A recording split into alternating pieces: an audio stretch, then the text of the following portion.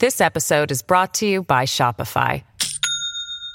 Do you have a point of sale system you can trust, or is it a real POS?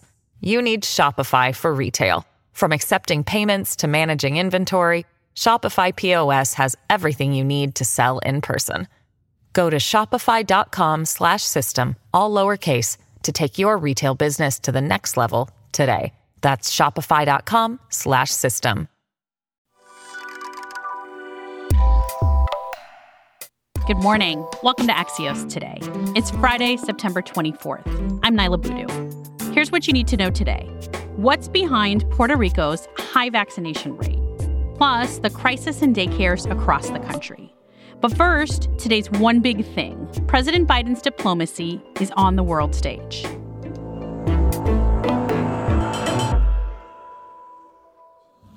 To all those who dedicate themselves to this noble mission of this institution, it's my honor to speak to you for the first time as President of the United States.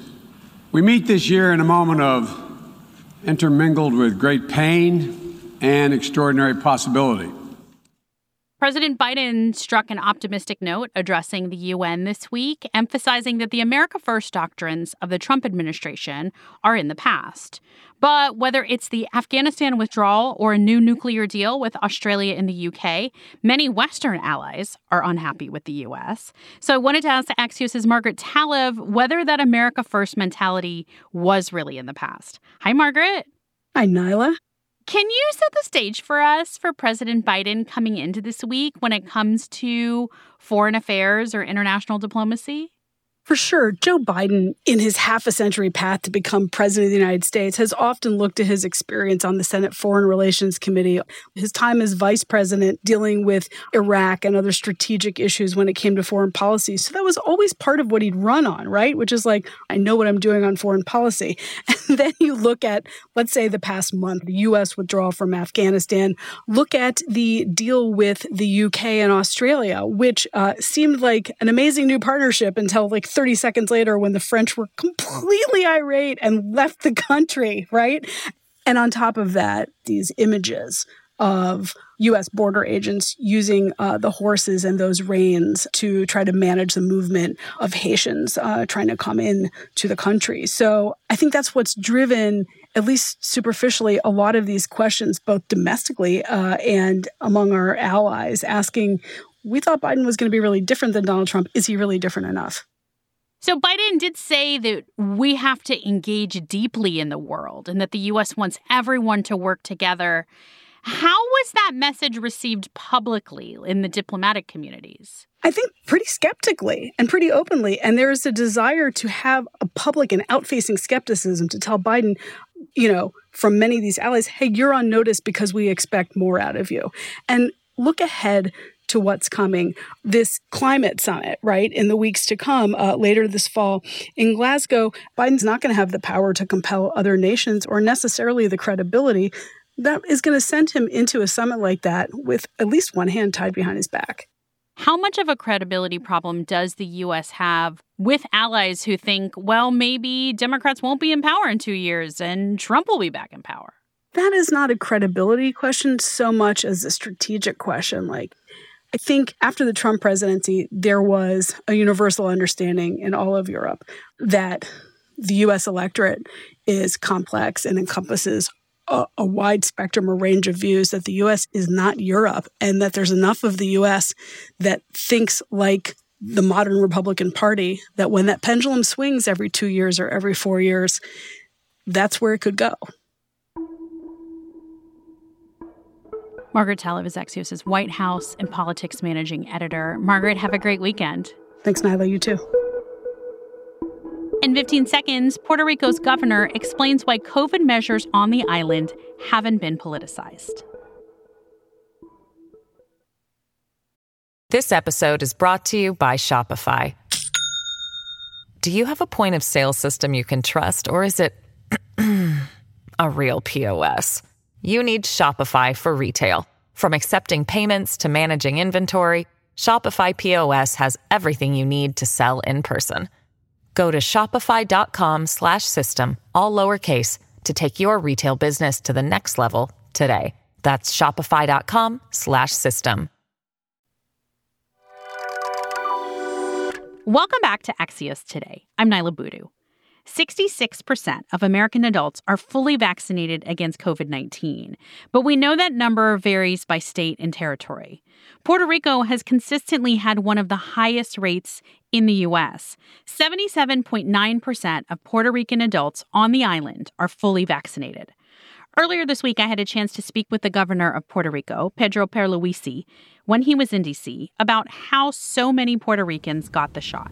We really went out of our way to take full advantage of all these vaccines we got. What we did was instead of centralizing the vaccination process, we relied on 600 providers across the island. I decided to vaccinate all education personnel in Puerto Rico because I was looking forward to the day that we would reopen our schools. So we did that very early on. Right now, 90% of teachers in Puerto Rico are fully vaccinated.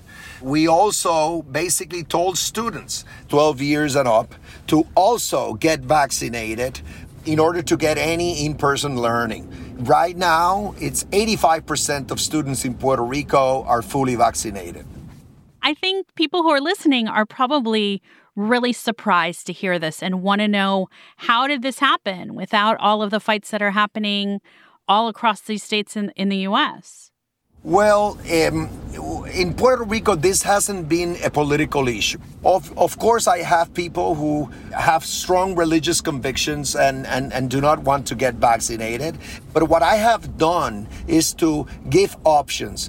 For example, government employees, private sector employees in all critical sectors, I have set mandates, but I always tell them either you vaccinate yourself or you come into work with a negative COVID test result each week. People have been pretty compliant. That's why we've been doing so well. Governor Pedro Pierluisi is the governor of Puerto Rico. Thank you for taking the time to speak with us. Thank you.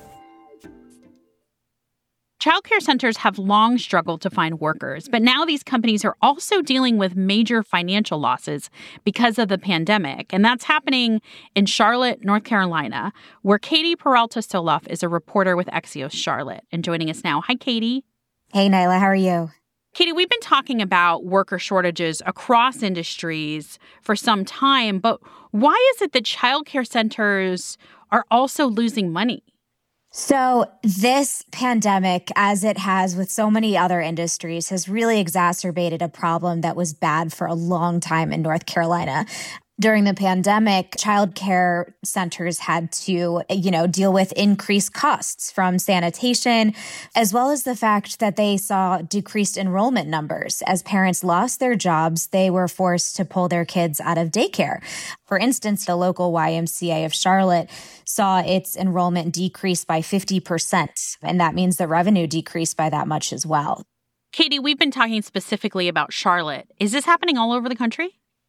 Absolutely. The Washington Post reported this week that the hiring situation in the child care services industry is actually worse than it is in the restaurant industry, and it's problems with retaining workers right now.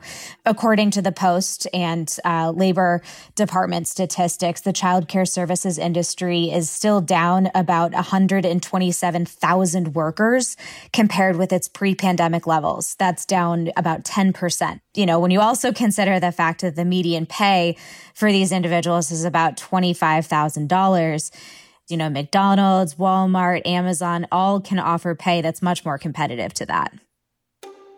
Katie Peralta-Soloff is a reporter with Axios Charlotte. Thank you, Katie. Thank you. Before we go this week, there's one local D.C. story that the Axios Today team has been following all week that we wanted to leave you with.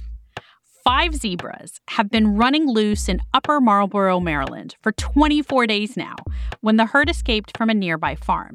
Local Animal Services Chief Rodney Taylor told WJLA then it would take a few days to catch the zebras. They're just too fast. They run. They won't let you get near them. But that was a few weeks ago.